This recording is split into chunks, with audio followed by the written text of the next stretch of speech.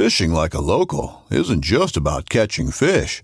It's about connecting with the environment and the people who call it home. It's about hearing the stories and traditions that have been passed down for generations and sharing unforgettable moments with the people you meet along the way. Fishing like a local is having an experience that stays with you forever. And with Fishing Booker, you can experience it too, no matter where you are. Discover your next adventure on Fishing Booker. Knives, machetes, saws, and shears, multi-tools, shovels, swords, axes, spears, hatchets, and tomahawks. If it cuts, snips, slices, or chops, Midway USA has it. Find great gift ideas in our huge selection of pocket knives and other everyday carry folding knives. Make a statement or create a family legacy with one of our top-of-the-line hunting knives. We've got a great selection of manual and electric sharpeners, too. For just about everything for the outdoors, check out MidwayUSA.com. Just wanted to take a brief moment to give you guys a little idea how we do it here at Paddle and Fin Podcast. We use the Anchor.fm recording platform. Super easy, distributes our podcast to many, many different platforms. There's creation tools to allow you to record and edit podcasts right from your phone or computer. Check out Anchor.fm or download the free Anchor app to get started.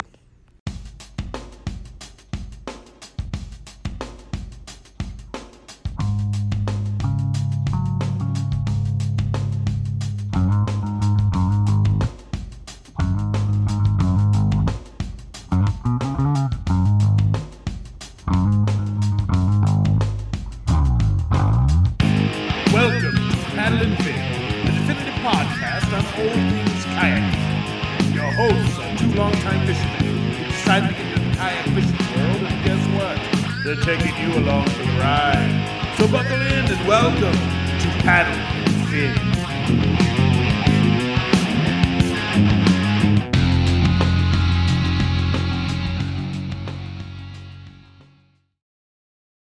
All right, welcome back to the Paddle and Fin Podcast, episode 9. Tonight we got an epic guest joining us,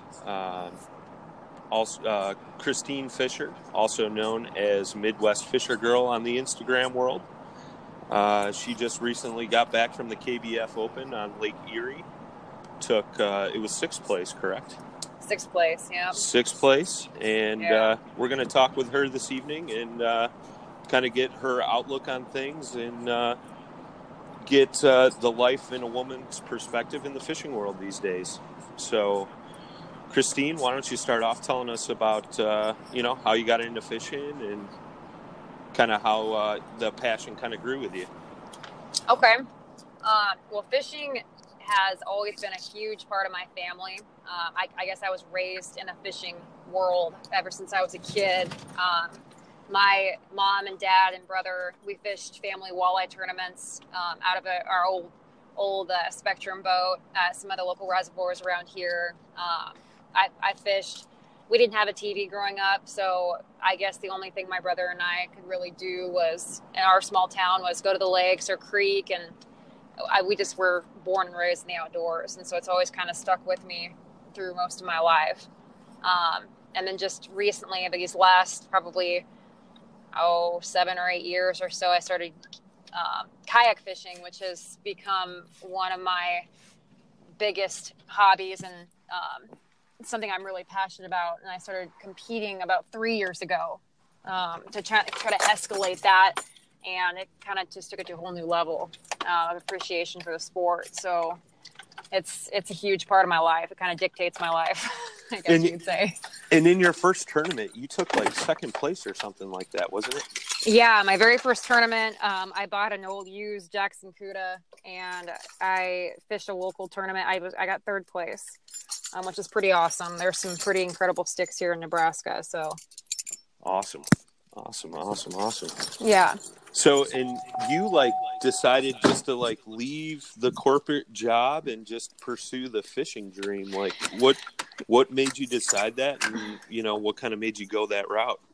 A lot of things, actually. I'm part of a family that's completely compromised of entrepreneurs. And so we never really did things status quo.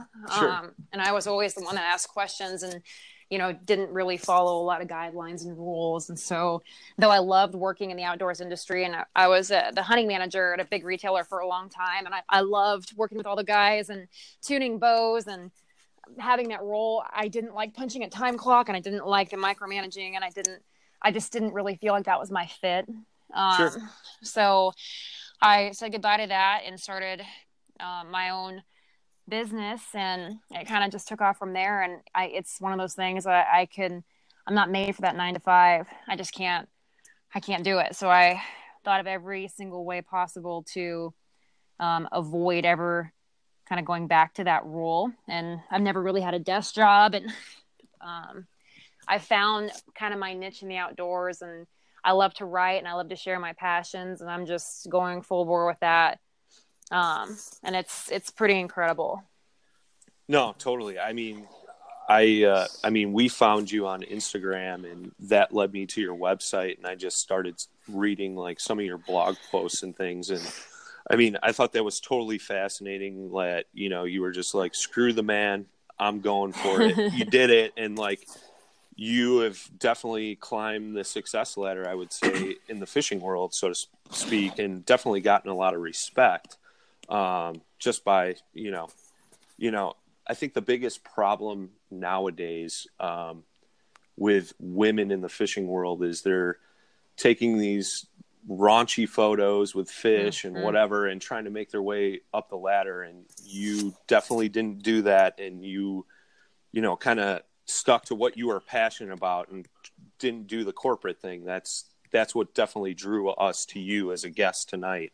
So, kudos for that. But can I just say something here, Brian? Yeah, go ahead, man. Because I have to admit, Christine, I went to your Instagram page and I had instant fish envy. That's all I'm going to say. It was so ridiculous. It was so ridiculous. I can attest to that too. You're the real deal, without a doubt. Yeah, without you a guys doubt. That's very flattering, you guys. No.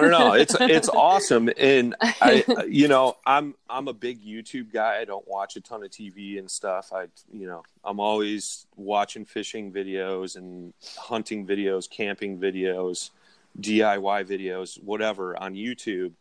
And it was yesterday. I believe it was Fluke Master. I forget that guy's actual name, but Gene Jensen. Yeah, Gene Jensen. That's it. Yeah. He was like giving you a shout out because you did so awesome on Lake Erie, and I think that's just cool. Like you were thank you. one of the first people he mentioned, and I think that says a lot. As far as that goes. I did not know that. That's pretty awesome. Gene's a good guy. Yeah, no. I watch a lot of his stuff, and he's a very intelligent guy when it comes to fishing and such. But most definitely, I thought that was cool. Getting a shout out from Gene Jensen. So kudos there. Thanks. Yeah, he's a good dude. But yeah, I mean, I can relate to what you're saying as far as like work goes. I worked for the man for 12 years, and then I went out on my own, and now I'm my own entrepreneur, so to speak. Congratulations! That's great. Yeah, it's a whole different world. I've been at it for 4 or 5 years now, and it's just like, it's such a huge difference. It gives me more freedom to do things like this and such. I mean, trust me, I'd like to be fishing full time. Don't get me wrong, like you, but I'm getting there. We'll get there one day. That's awesome. Absolutely. Yeah. So, the one thing I wanted to talk to you about was, lately we've been hearing about all these huge muskies being caught in Nebraska. And, we're in the Midwest as well. We're in Northern Illinois. Okay. And, so muskies, we think like Wisconsin, Minnesota, things like that. I would never think of Nebraska. And then I saw a picture of you just holding this giant, and I was like, where is this? So, I mean, what is the musky waters like out in your area? Maybe you could go over that, and maybe your tactics for approaching muskie and things like that. Well, I musky fished all over the country, up in Canada.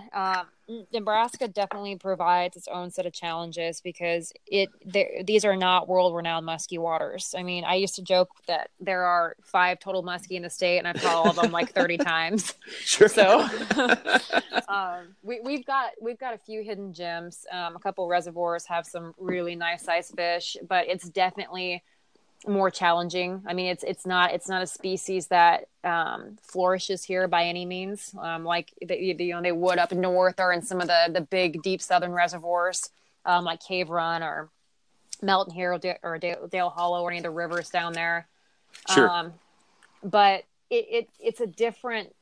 You still apply the same type of behavioral tactics, the same, I do a lot of the moon phases. I follow really closely and watching, pre to post funnel and barometric pressure changes and, the pre-spawn, even though a lot of the areas here, the muskie don't actually spawn. They go through like a false spawn. Okay. But the behaviors are still the same. So you apply the same type of tactics that you would, that early spring ice out, I don't usually target them midsummer when it gets pretty hot around here. But then again, that late early fall when the water gets around that 65 degrees and it gets a little more safe to handle them. And they start, moving back and finding that grass that has most of its life and producing the most oxygen, follow the shad, up the creeks and stuff. Just your typical textbook muskie fishing. Right. So do you target them, Christine, with topwater, or kind of what's your go-to when you're at least searching for them? It's pretty dependent on the body of water and what the main forage is. Around here, a lot of our muskie are stocked in shad lakes. So a couple of my go-tos in Nebraska, I will throw a little topwater. I only have action on that usually in the early mornings, like right at ice out, actually.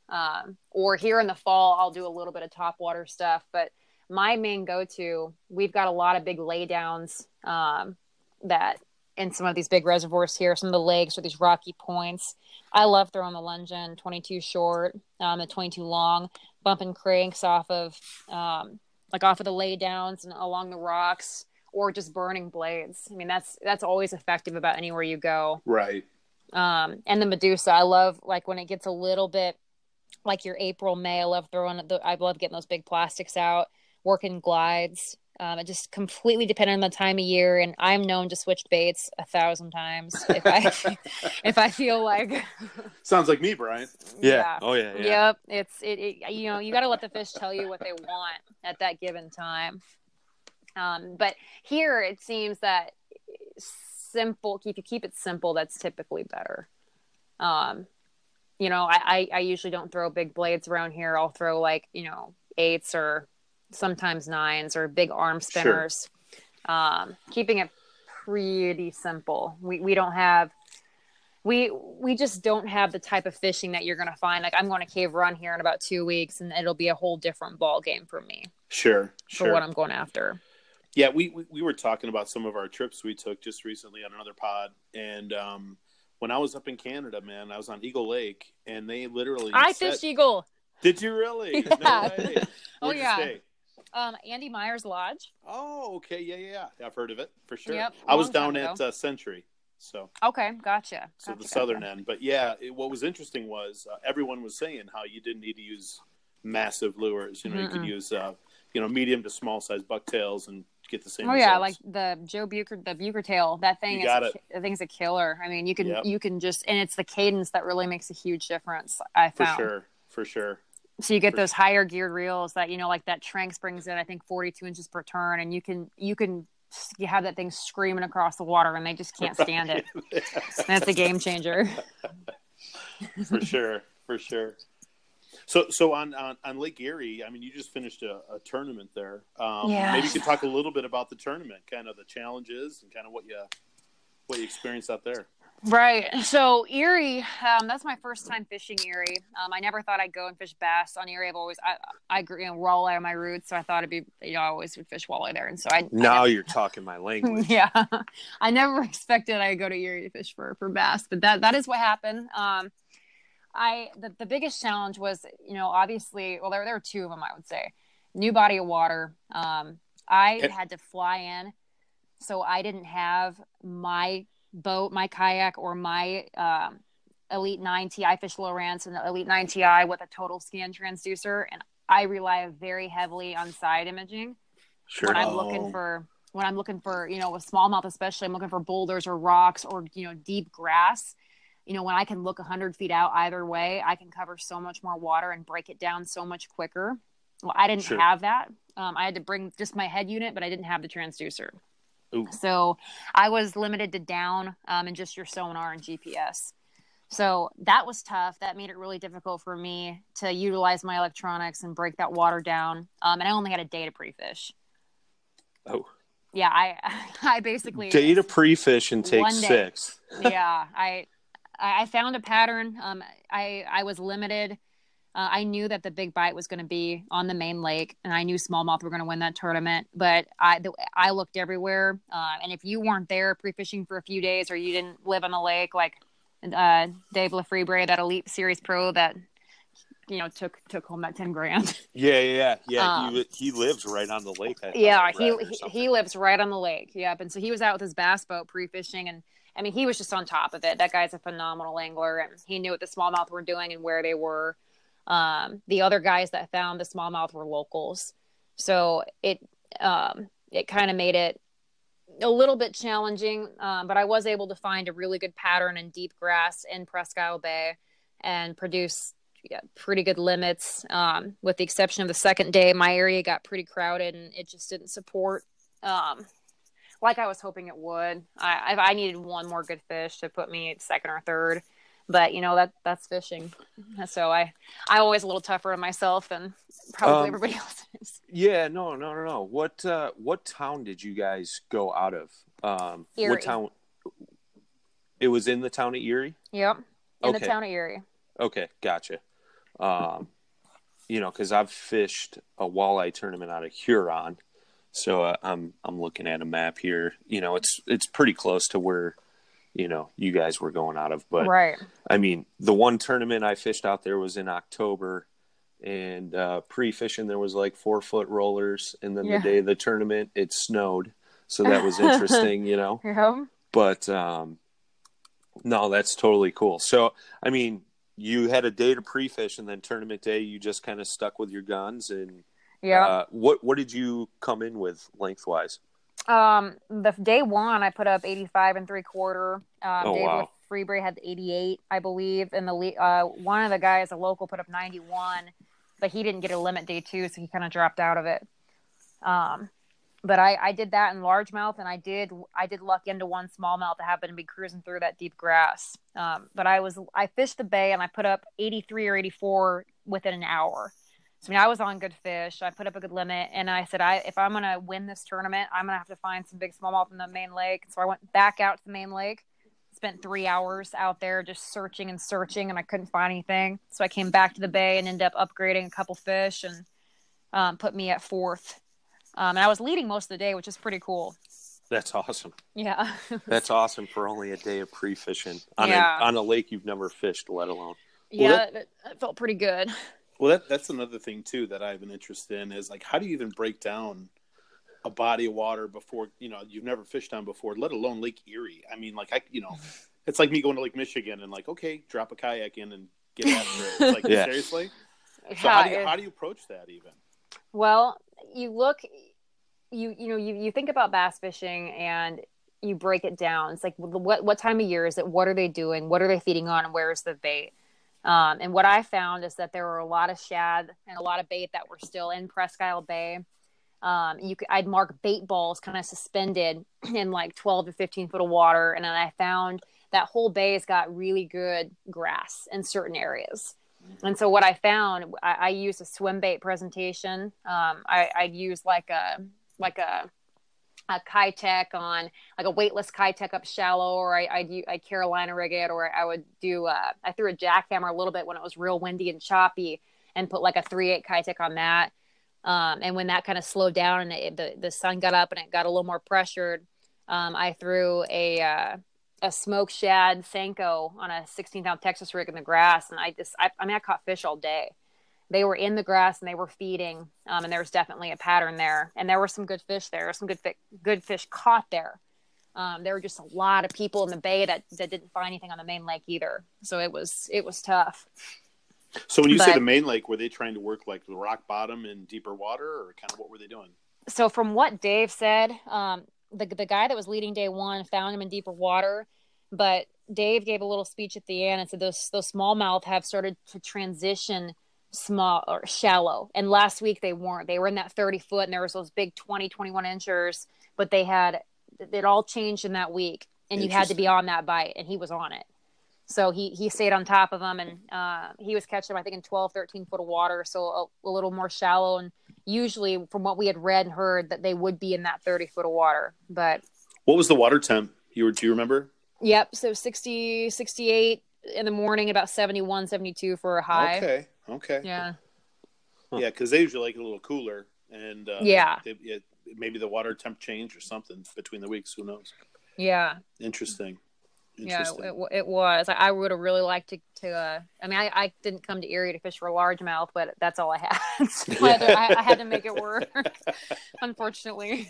So were the tournament rules for either, as long as it was bass? Yes, any bass species. Yep, we were good by that. But I think everybody kind of knew that smallmouth were probably going to win that tournament. Interesting. Yeah. So have you ever done any fishing? Or muskie fishing in St. Clair or that same area? Oh yeah, out there? Yeah. St. Clair is a crazy. Yes, right? That is one of my. I don't like fishing metro lakes very much, or urban lakes, but St. Clair is one I can get down with anytime. Interesting. Yeah, you have the potential of catching a trophy of any species in that entire lake. I mean, it's just an absolutely incredible fishery. I'm going to go up there. I'm hoping to get up there in November and go after muskie when there's a good Bondi bait bite there. Have you ever been out to Hartson's Island? I have not. Okay, you've heard of it though, right? Yes. Yeah, that's Crazy Smalley. Yes. There as well. Yeah, it's all kind of in the same area. I'm in the wrong location. I'm in the wrong state, Brian. Yeah, I've been saying that for years. Yeah, you have. That's true. Yeah, I can't say I fished in Illinois before. There's a reason for that. Yeah. I mean, we got our own few hidden gems, so to speak. But right. Yeah, I mean, Illinois isn't really known for, any particular species unless it's Asian carp coming up the Illinois River. Yay! Yeah, right. But you can't make them look like bass when you're in a tournament. I've tried. No. Yeah, no.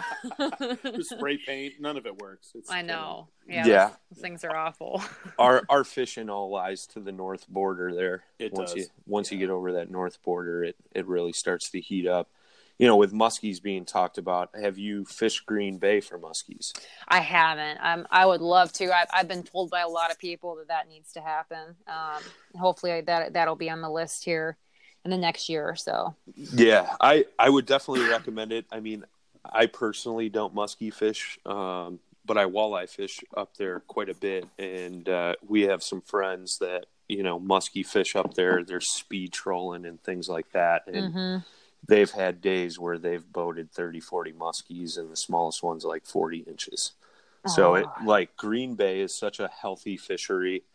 And, especially you mentioned you love walleyes. I mean, you have a great chance at a 30-plus incher up there in the fall, no doubt.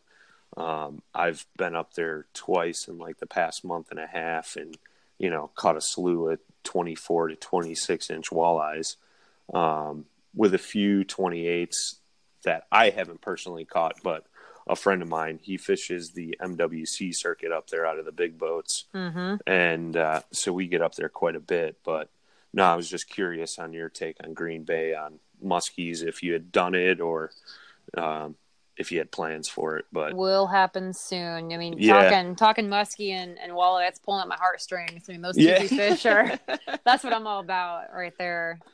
That's awesome.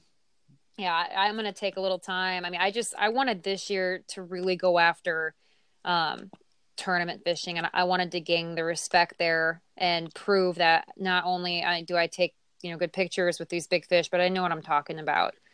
That was my big goal this year. 'Cause there's a lot of people out there that are, celebrity famous on whatever social media outlet they have, and their content is lacking in so many ways. And I didn't want to get lost in that stereotype.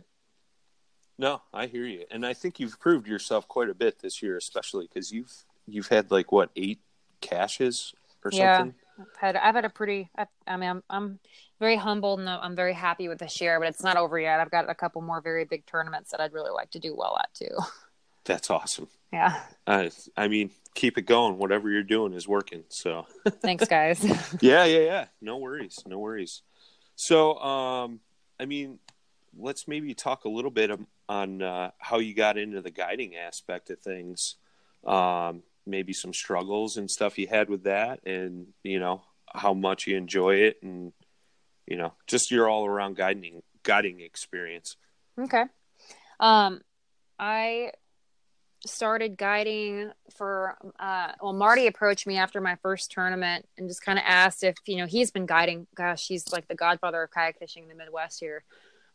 He's been guiding for a long time, and asked if I had any interest, and I said absolutely. Like, I've always kind of liked sharing my passion with other people and getting people introduced to it, because the thing that drives me crazy is seeing all these people buried into electronics these days and not taking advantage, and seeing all the outdoors has to offer.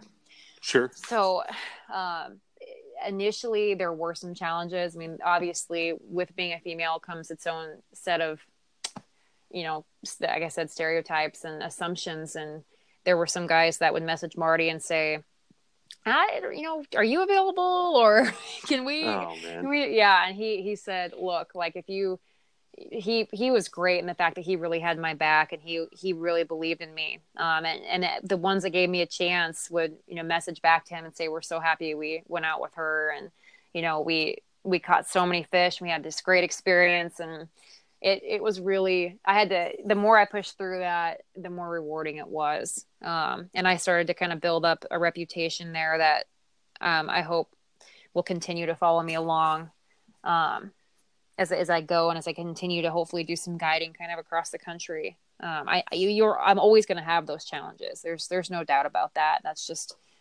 something that I've learned to kind of swallow and deal with, but that's okay. It makes me want to work harder and just do better, and get people on the fish of a lifetime when I can, and be part of that.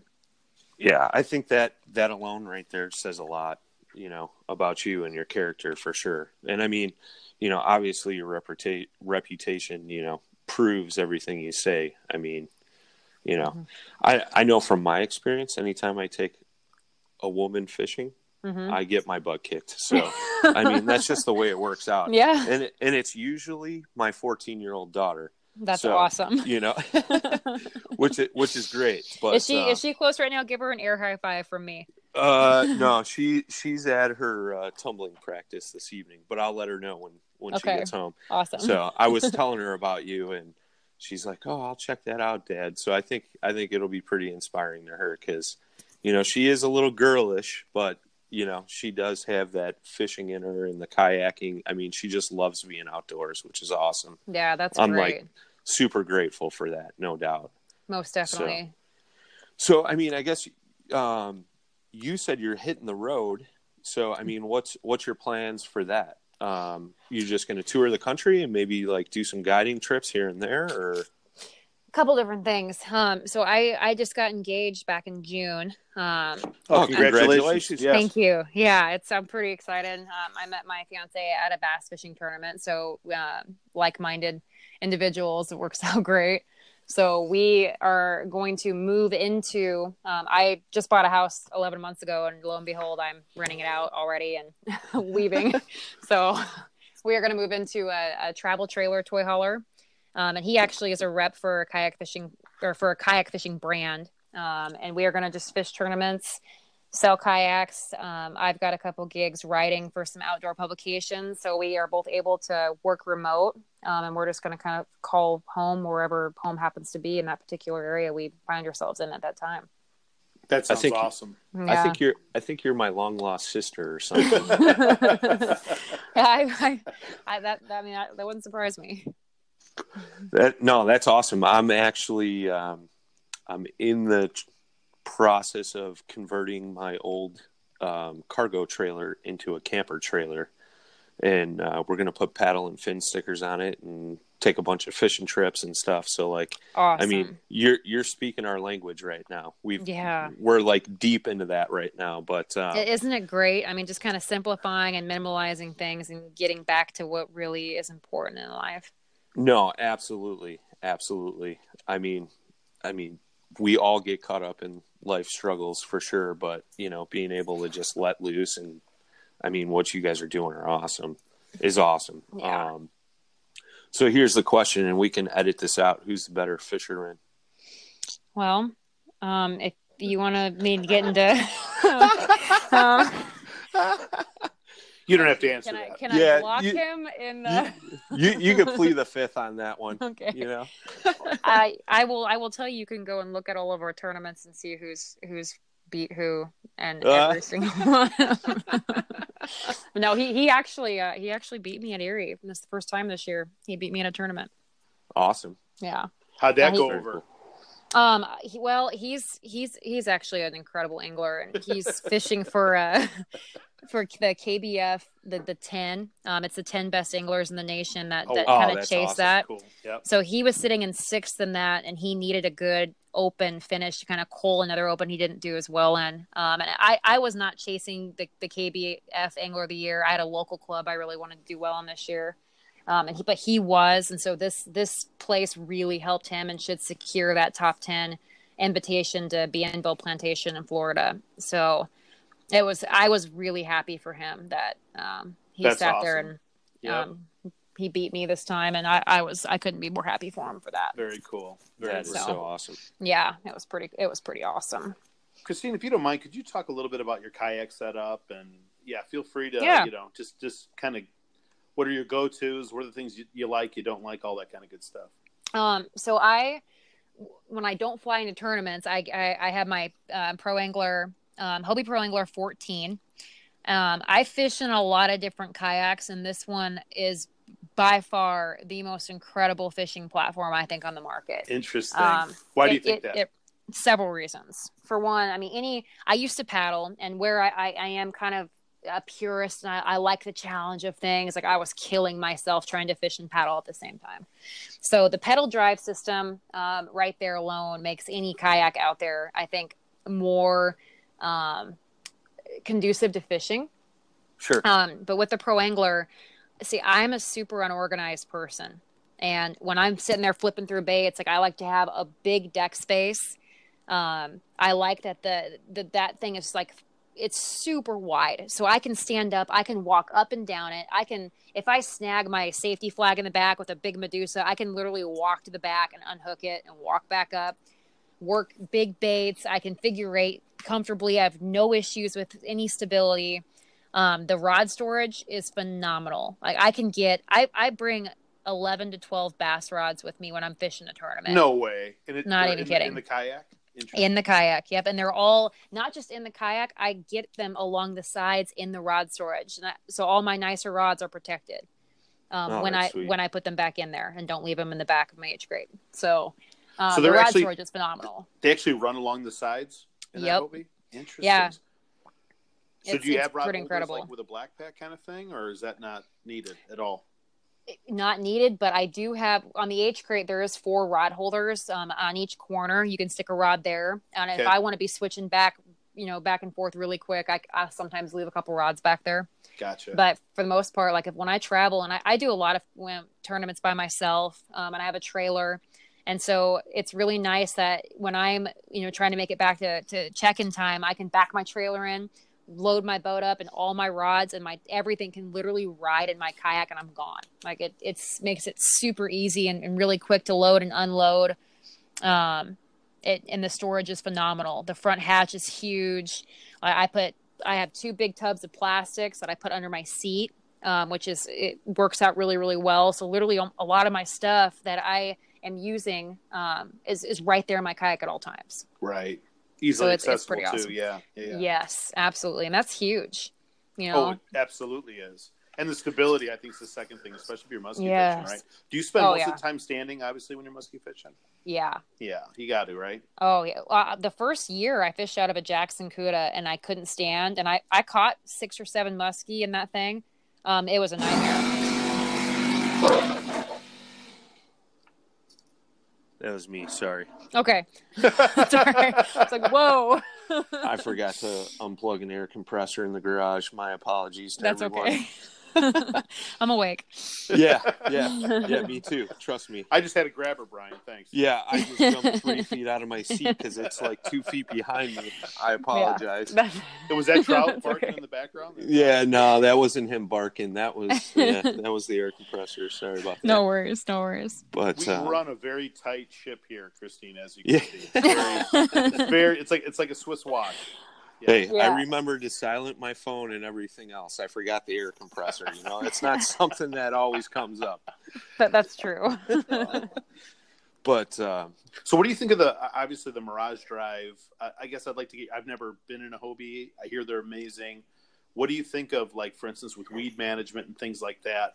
I guess how would you rank it to probably some of the other? Have you done any other pedal drives you can compare it to? I have, and what the biggest thing with the pedal drive is that it's the best with the weed management, because whereas like your bicycle style, like cyclical drives, the weeds and stuff will get kind of caught up in that, and you have to pull it out of there. With the Mirage Drive, if you're in some really thick stuff, all you got to do is lift your drive up and that stuff falls right down. It doesn't get wrapped up around, and entangled in that. You don't have I fish. Yep. Yeah, it's by far, because it kind of flushes a lot of it away.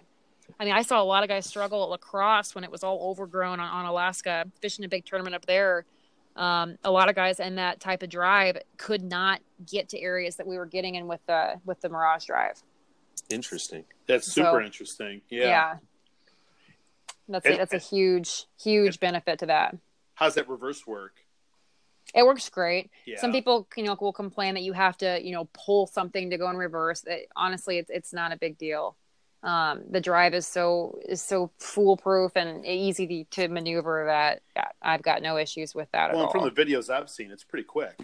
Very cool. Yeah, it's nothing. Yeah. It's nothing. Got you. Huh. Yeah, it's a pretty solid boat. I'm really happy with it, for sure. No, I love the rod storage aspect. I just recently got a Bonafide SS127, and I can stuff, like you said, 10 or 11 rods in my front hatch. And that's so huge, especially, a lot of guys throwing rods in the back of their cars, breaking rod tips, stuff like that. You don't have to worry about that stuff when you can put your rods in your boat. It's so huge. That is the biggest. Like I've paid so many G Loomis expedited fees of $125 that I mean, you can only do it so much. The rep knew me by name after like the 6th one. So he's finally like, all right, I'm just going to send you one. You can just waive the fee. Been through enough. So. Oh man. Brian was talking about me right there, about breaking rods and throwing them in the back seat. Yep, I hear you. I mean, I've been there. He was talking about me. Yeah. I was trying to be kind and not mention your name. Everybody knows, dude. Yeah. Oh, that's funny. That's okay. That's definitely me too. I mean, I've been there. That's awesome. So, you're a ball cap aficionado.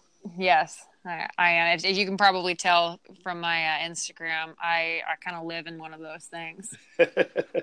Scott can attest. I pretty much sleep in my hat and wear one all day.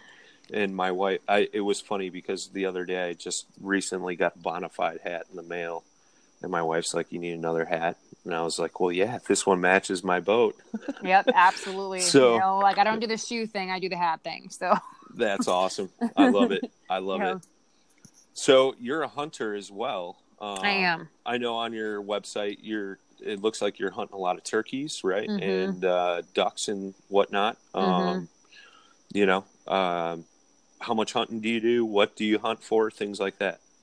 I actually guide turkey hunts. Okay. I really I take a lot of women out. I've had a lot of them reach out to me through social media, and just, be very intimidated about getting into the sport. And if they genuinely want to learn about it, I love nothing more than I took a gal out this year from West Virginia, and I took a gal from a local town out the year before that and got them their first turkey, and just the two of us. And it was a really cool experience. I bow hunt. I always let them use my shotgun for the first time, because bow hunting is a whole different ball game when it comes to turkey. But I love turkey hunting. I've done that for years and years. I love waterfowl. I, unfortunately, with the tournament fishing, it has really cut into my my hunting this last year, and it is looking like it'll do that this year also. I'm hoping to get out in the stand and get a doe or two to fill a freezer here pretty quick, because the biggest thing for me is I love to hunt. I love to be out there in the woods and on the lake, and I like the aspect of knowing where my food comes from. I mean, that's huge to me. No, so, I agree. I got into hunting for the same exact reasons. Mm-hmm. And, I strictly bow hunt. So I faced that struggle right off the bat. So I can definitely relate to that. Mm-hmm. I've never been a big waterfowl hunter, but, no, I saw it on your website and I was like, no, this is something we definitely have to talk about. I think that's definitely cool. So I've tried to get my daughter into hunting, and she's like, yeah, no thanks, because I don't want to do the whole thing after I shoot the animal. Yeah. But, it's important, I think, to know how to do that, though. And no, I agree 100%. Yeah, it'll make, I didn't start hunting until I was in my late teens. So that was saying that my family didn't hunt. We fished. That was our big thing. I got into hunting on my own. Sure. And so I kind of had to teach myself, and that provided some learning curves, but we all get through that. Right on. So what were you going to say, Scott? I was just going to ask you, I'm looking at some of the pictures, and it looks like you do a lot of fly fishing as well. I do, yeah. Have you ever done that out of the kayak? Yes, I have. What are your thoughts? It seems like, I get all tangled up just on the shoreline. I can't imagine myself in my kayak trying to fly fish. So talk me through that. Yes. So I am working on, kind of evening out those areas and finding the best way. I fished out of a kayak last year that was specifically designed to fly fish out of. Okay. It was a paddle kayak, so that was the only thing that was kind of tough. But the platform was great. There was nothing to get the fly line, snagged on. I have done it in my PA-14, and if I take the drive out and put it in the back, it really isn't too bad. I can strip it right into a bucket. Gotcha. Oh, nice. So that works out okay. If I can get it into the bucket and keep it contained, which, isn't always realistic. Sure. But I love to fly fish. I taught myself that probably 8 or 9 years ago when I did a lot of solo backpacking, and I wanted to fish but couldn't bring, rods and conventional gear into the mountains. Sure. So fly fishing is absolutely incredible. It's like the bow hunting of the hunting world. It's that takes you the extra step closer and gets you a little bit more intimate with your surroundings and with the experience. And it's that much more of a challenge. So naturally I was drawn to that very quickly. And even more so in the kayak, you take two things that are difficult and put it together. And you've got a whole nother thing. That's awesome. Yeah. I'm very similar to you as far as fly fishing. During the spring and the fall, the steelhead and the salmon run into the rivers out of Lake Michigan out here. Right. And, I, on a forum or something, read that, the salmon were running, guys were hitting them on fly rods. So I went to some big box store, bought a $35 fly rod to give it a shot, caught a 17-pound salmon, and I was like, yeah, this is what I want to do. So, wow, obviously that is awesome. Upgraded from there. I haven't quite caught a 17-pounder again. I've gotten close, but then it spawned off, going, I fly fished out in Colorado and such. And, I can totally agree. You put that so well, fly fishing is the bow hunting of fishing. Right. And I haven't tried it out of my kayak yet, but trust me, that thought's been jumping around up there, in my head. And I think it'll definitely be an awesome challenge. So, most definitely. Like where you're at in Nebraska, do you guys have trout streams near you, or are you traveling a distance to go fish trout? I travel a distance to fish trout. Okay. There are a couple hidden, little local spots that have some stalkers in some areas, but for the most part, why I like fishing for trout is the mountains. Like I love the scenery. Sure. I love the atmosphere and the air and the seclusion and the solitude that you get with what comes from that. Nebraska it does have its own different kind of beauty. It's not what I think of when I'm thinking about fly fishing. Trust me, from a guy that drives to Colorado like once a year, Nebraska is the worst state to drive through. No offense. Hey, don't be sleeping on Iowa. Iowa's 10 times worse than Nebraska. Yeah. Brian, have you been in Illinois yet? Yeah, I mean it's just the same pretty much once you get west of 39. But I hear you. So, are you traveling west then, out to like Colorado, Utah, Wyoming to fly fish, or? Yes, my favorites. I mean, we just got back from the Gunnison. Nice. Incredible. Like the Black Canyon area. That was such a neat deal. My spots that I go to, what is it? Up Calgary by Banff National Park in Canada, Bozeman, Big Sky, Montana, the Grand Tetons around Jackson, Wyoming and the Bighorns, the New River out in West Virginia. Yeah, that was an incredible fly fishing scene.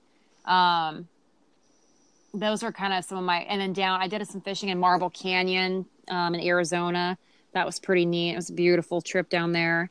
I go to a little tiny island south of the Bahamas for bonefish, and I rent a little boat from some locals and go out, and I have yet to get one on my own.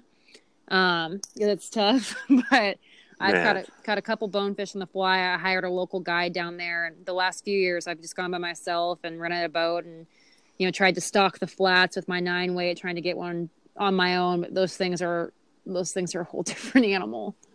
So that has yet to happen by myself. That's awesome. That is awesome. I've never fished saltwater, but my bucket list is fly fishing for tarpon down in the Keys. Yes, that you and me both. Yep, you and me both. I drool over that type of stuff, but that's pretty incredible. I can definitely dig that. Yeah.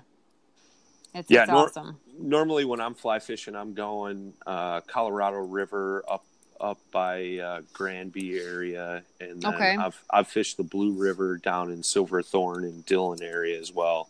Okay. And that Blue River area is just unbelievable for rainbows. I mean, Blue River?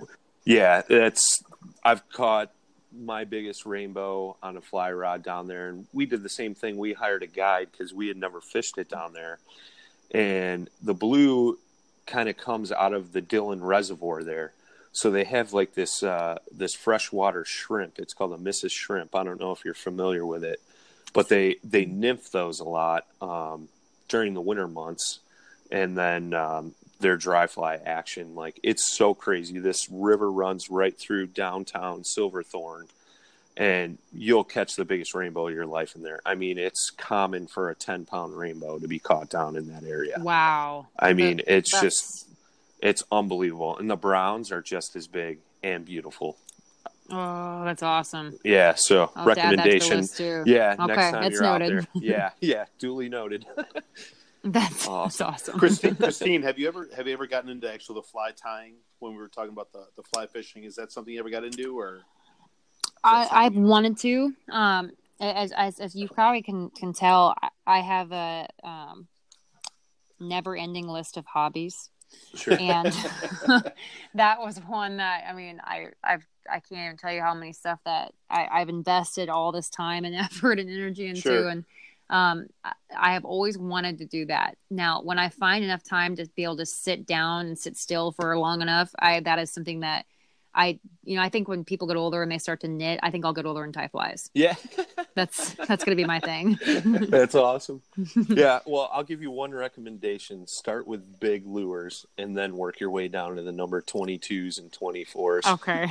Yeah. Those little ones look very intimidating. Trust me, I think I'm partially blind from tying those things. So. Okay. But yeah, no, it's definitely an art form. I got into it pretty heavy when I started fly fishing a lot. I haven't tied as of lately in probably the past year or so, but it's usually every time we're heading out to Colorado, I tie a bunch of stuff up, but it's definitely different. It's an art form, but it's so cool. Like I built my fly rod. I tied my flies. The only thing I didn't make was my reel and my line. And there's just something to be said about that when you can catch a fish in that form. That's awesome. I don't know. That's just my own thing, but that's incredibly rewarding. Yeah. Sure. I can't even imagine. That's great. Definitely. So it's cool. I would definitely recommend it when you get some time. Yeah. It is on the list. Yeah. Oh, that's funny. Scott, you got anything else to add to this or? No, man. I'm still looking at these pictures, Christine, and I'm totally envious. This is ridiculous. Yeah, those smallmouth pictures that you awesome. have up on your Instagram, is that in Nebraska? That is not. That's actually in South Dakota. I did a little trip. But this was the first fun fishing trip I actually got to do almost all year. You would have normally, like last year, I had so many more, of the cool, quote unquote, cool fish, the muskie, the big pike, the big walleye and stuff. But I wasn't able to do that this year with the focus on tournament fishing. I kind of, the cool stuff kind of took a back seat to one of my biggest goals. So hopefully this fall, you'll be able to see, I'll be tackling some serious muskie fishing and having a little bit more fun. Nice. Upcoming. So I guess I do have another question for you. You mentioned earlier about using side finding on your depth finder. Side imaging. Yeah, side imaging. So yep.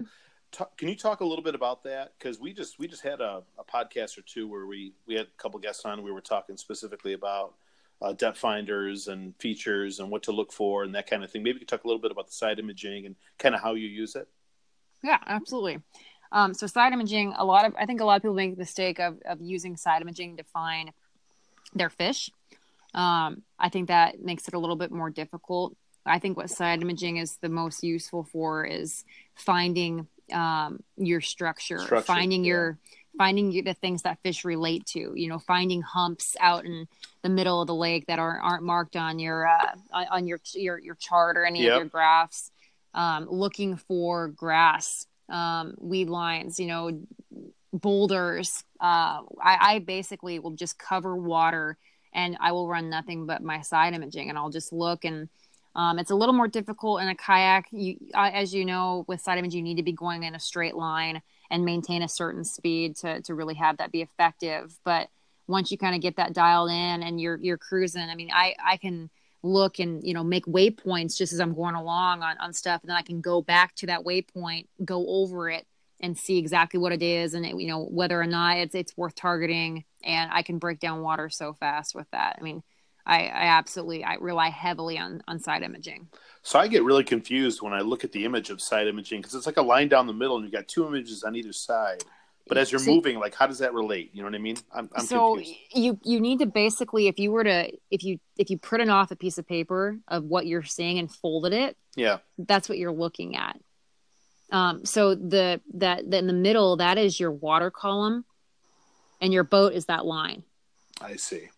So it is, my fiance doesn't use it because he doesn't understand it as well either. So it's like me and him have to have a talk. I know. And it's one of the most useful tools, but it's like anything else, once you understand it and know what you're looking for, you've like unlocked the mega secret of bass fishing.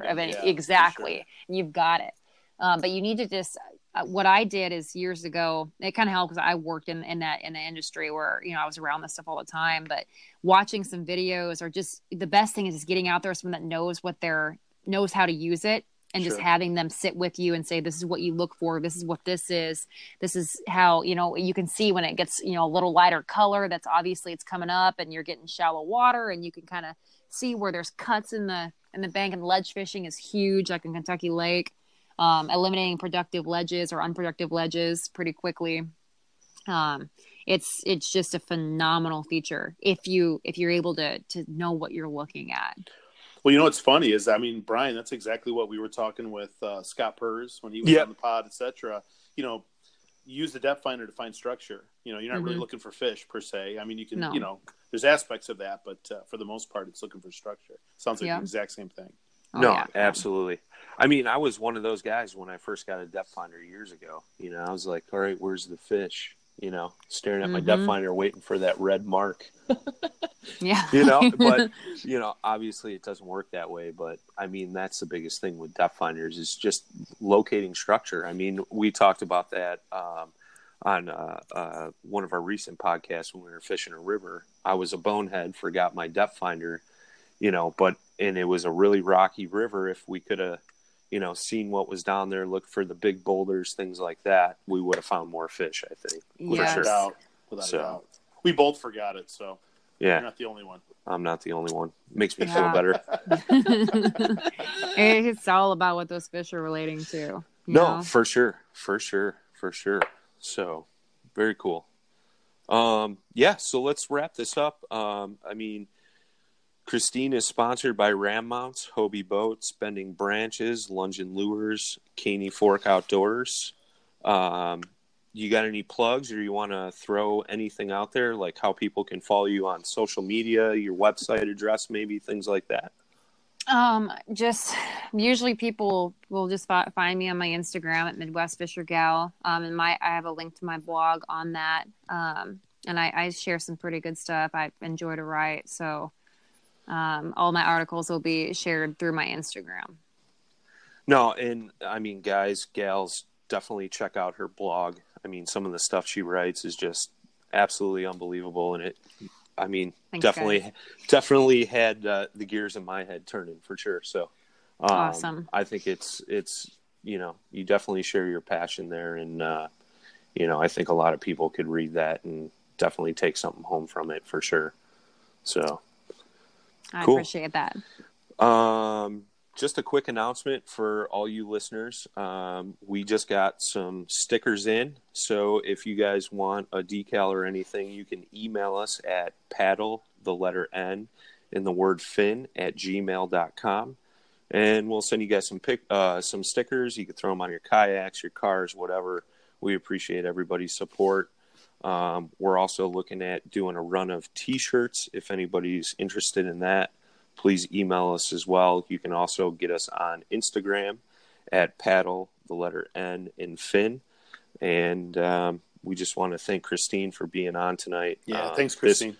This was thank you guys. definitely an awesome episode. And, I'm glad that this came together. And, I mean, I won't lie, I was a little nervous at first, but, I think it turned out great. And I think really everybody, you're definitely an inspiration, especially to the women out there that are, trying to make a name for themselves. So just keep on doing you. And, we wish you the best of luck this year in the KBF and all that stuff.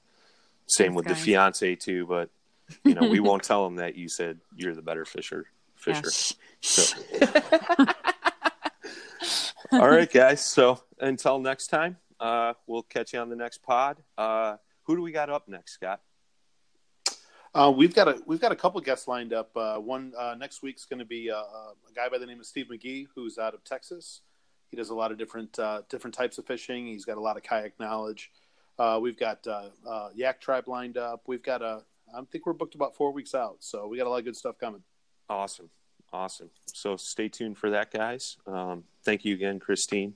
You bet. And, thank you guys very much. Yeah, anytime you're in the Illinois area and you want to check Illinois off your fishing list, hit us up. We'll take you out. That sounds awesome. I'll take you up on that. Cool. Yeah, no problem. And yeah, maybe we can catch up with you down the road after you get some traveling under your belt and you guys are traveling around. We'd love to have you back on. Absolutely. That sounds great. All right. Till next time. We'll see you guys.